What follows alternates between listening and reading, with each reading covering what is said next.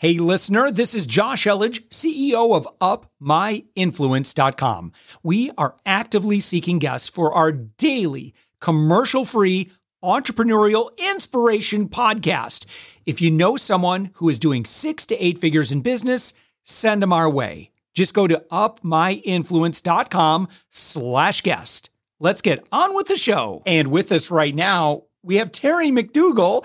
And Terry, you're an executive coach and you're the CEO of Terry B. McDougall Coaching. You're found on the web at terrybmcdougall.com. And all the spelling for that, by the way, if you're listening to this a podcast, just click on the little notes tab or click on the cover art or whatever, and it should come up. We'll have a direct link, Terry, to your website. Thank you so much for joining us. Josh, I really appreciate you having me today. And where are you based? I am based right outside of Chicago. Hey, okay, great. My wife is from north of Chicago, so you could be specific. I am from Highland Park. Okay, yep. Nice area.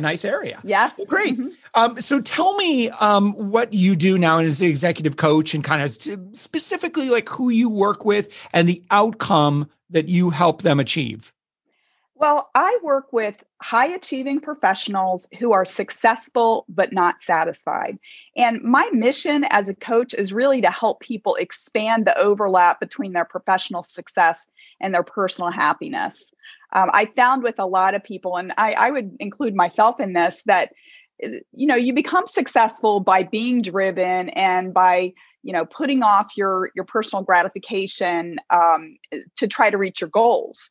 And a lot of times what I find is that, when people have been working for 10 or 15 or 20 years, that they may feel like there's just something missing. And their instinct actually is to work harder to reach a goal because they feel like that's going to make them happy. But really what has happened in many cases is they've sort of lost touch with what they enjoy doing. And so a lot of times I really help them to kind of step back and say, how can you have the same impact without working harder? How can you use the resources that are at your disposal and get more leverage out of them so you can actually step back and maybe do the things that you enjoy more, or, as a leader to think about like, what are the new opportunities? How can I innovate? Yeah. And so, Terry, what do you think it is about that personality type that leads to many, and I'll put many of us in that category, where we're high achieving individuals? Why? It's kind of here's a big softball. What is it about that personality type that can absolutely lead to burnout or feeling like we're just like, we're making good money, we're doing great things, we're having a great impact. Someone on the outside might look at that and go, oh my gosh, they've got it all. But it's easy to become dissatisfied or, feel like it's just, this is becoming so routine. I think particularly, I think of the Enneagram for type 7s like myself. Thankfully I get to talk with lots of different people. So that really is helpful. Yeah. But I'm curious about your perspective and just in terms of like personalities and how this plays out. Well, I think that it really starts in early childhood. And all of us as humans, especially, when we're children, our survival depends on us being able to please the people around us, right? When we're children, we don't have any agency. We can't just be like, okay, I'm out of here, I'm going to go get a job, right? Like we have to cue into what our parents expect of us. And when we please them, we get rewarded. And when we don't, we get punished, right? So when we're able to do that and we get those rewards, we keep looking for that, right? So we go to school and when the teacher says, if you do this, you'll get an A, and we do, and we get rewarded for this. And, if you think back to childhood, when, maybe your parents are saying, well, I know you want to go out and play, but stay in and do your homework, right? And we don't want to do that when we're kids. But as time goes on, we learn like, oh, well, I did my homework and I did well in school. And, grandpa gave me $10 for getting A's on my report card. So we're rewarded for that, right? And for high achievers, we keep looking for new challenges because we like that reward. But what we're doing all along the way is that we're beginning to look externally for that reward and for that validation. And many times we lose touch with, what do I really want internally? Like our habit becomes to look externally for those answers. And, when you get to a certain level, what other goals are there? After you've gone to college or you've gone to business school, or, you've gotten the VP title. And, of course, there's always someplace that you could go to the next level, but, how much more are you going to get out of that? Like, why are you working so hard? Right? Like, hopefully you're working hard so that you can enjoy the rewards of your success. And sometimes once you become so, in some ways, addicted to those external sources of validation, that it's hard to reconnect with like, hey, what do I want to do? What do I enjoy doing? And sometimes I'll work with people and they'll say, well, I'm not sure if I can take that action. And I'll say, well, what's the worst thing that can happen? And, they might sheepishly say, well, I could get fired. And I was like, well, what's the likelihood of that? You just got a 5 out of 5 stars in your last performance evaluation. And, you're bringing in X amount of revenue for your company. Like, is that very likely? Like, you have some space in which for you to navigate. And so I really think that it's all about kind of shifting the balance back to, I'm going to pay attention to what's expected of me externally, but I'm going to balance that with what I enjoy doing, and, take that external stuff into consideration, but think about, what do I want to do? And when people do this, what I find is that they have more energy. When you can spend time doing stuff that you love, whether it's spending time with family, doing creative things, whatever it is that you like to do, that refills you with energy and actually makes you more effective when you go to work.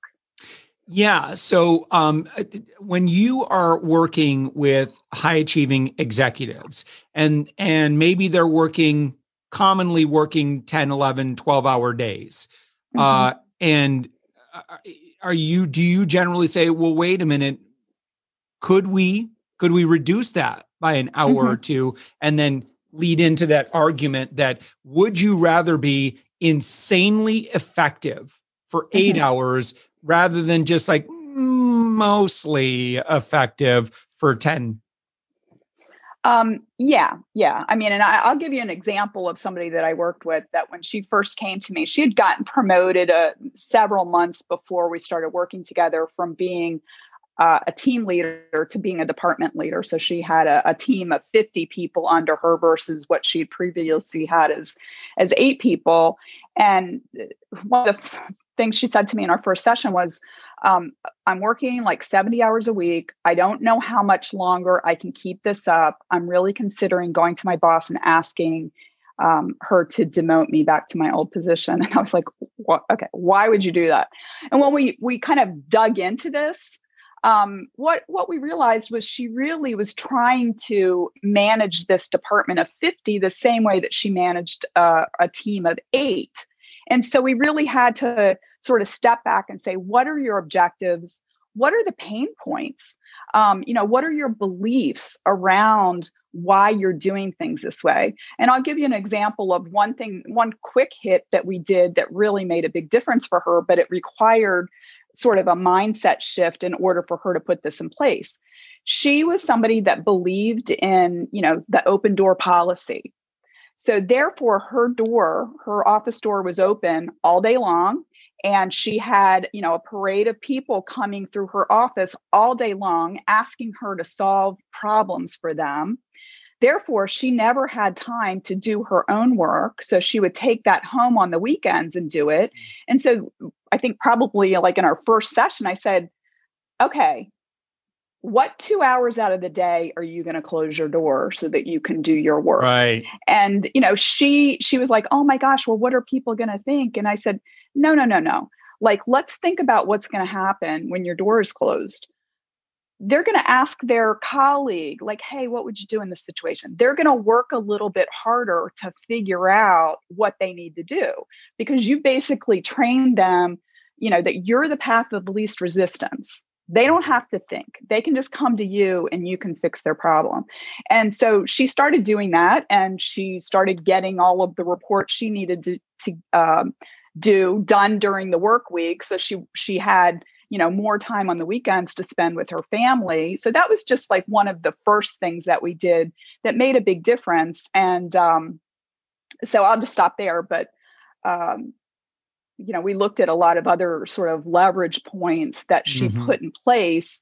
But again, there's a lot of, one of the other common thoughts that I run across, or patterns I run across with some of my clients, is that, I can just do this faster. I'll just, pick up this part of this issue, and I'll just do it because I've done it for so many years. I can just do it quicker than training somebody to do it. Yeah. And I always want to put it in context for people that your time is the most valuable time in your whole department. And even if it takes somebody else 2 or 3 times as much time to do this, that actually is probably the cheaper way to approach it. And these other people aren't going to get better at, doing these things if you continually do it. You don't give them the opportunity to learn it. And also there's an opportunity cost to you doing things that are below your pay grade. Yeah. Yeah. Terry, what about instances where maybe there's aspects of someone's work that are just really taxing, right? And it's just like, it doesn't feel like there's any way I can delegate this, or it's just like, I hate working with this person. Maybe it's, VP, and they hate, the CEO is just a real difficult person to deal with. Or maybe it's just, it's a difficult client, difficult situation. Yeah. What are some tips that you would recommend in better dealing with that? Well, I deal with clients about this kind of thing very often. And what I really encourage people to do is look at the problem and take the players out of it. Like, what is the actual problem? And if you're able to actually sit down with the person that you're having sort of the tension or conflict with, and put the problem on the table and start thinking about, why is this happening? Not from a personal standpoint, but maybe what's the system, or what are the issues that we're dealing with? And then start looking at, like, what is the cost to the company of doing it this way, and what could the benefit be of doing it differently, right? And invite the other person to brainstorm with you. Because when things get personal, when it's like, oh my gosh, this person made this decision and it's causing a lot of headaches for me, I don't like that person. What we have to really realize is that most of the time, people are not making decisions to make your life worse. They're making decisions because it makes sense from their perspective.